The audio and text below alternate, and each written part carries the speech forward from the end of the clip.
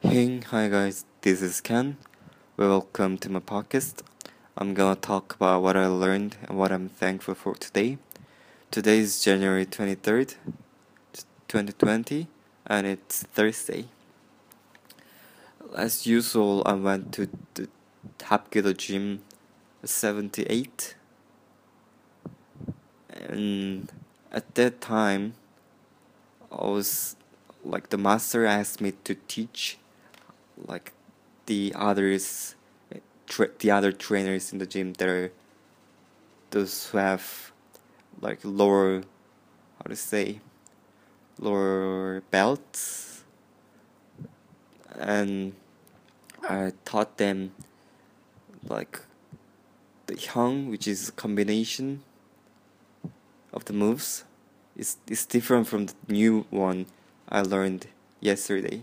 I learned this like about a year ago, and like we all, like the higher belts, black belts, all knew it, but the new ones and the other belt did not. However, I taught them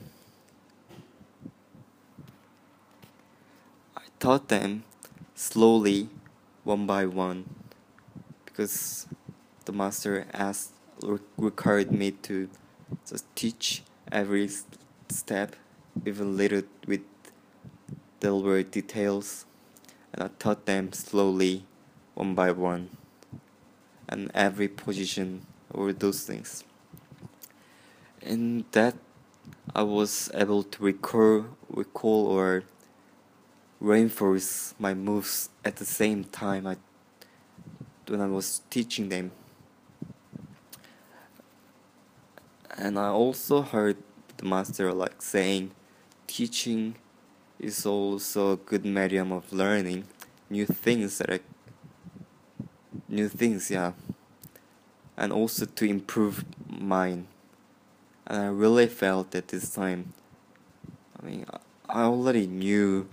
I felt this like a few years from a few years ago, but I wanted to talk about it because I don't really have other topics to talk about. However, that's what I learned, and I'm so thankful that I learned it, and thankful that I could improve myself through the teaching.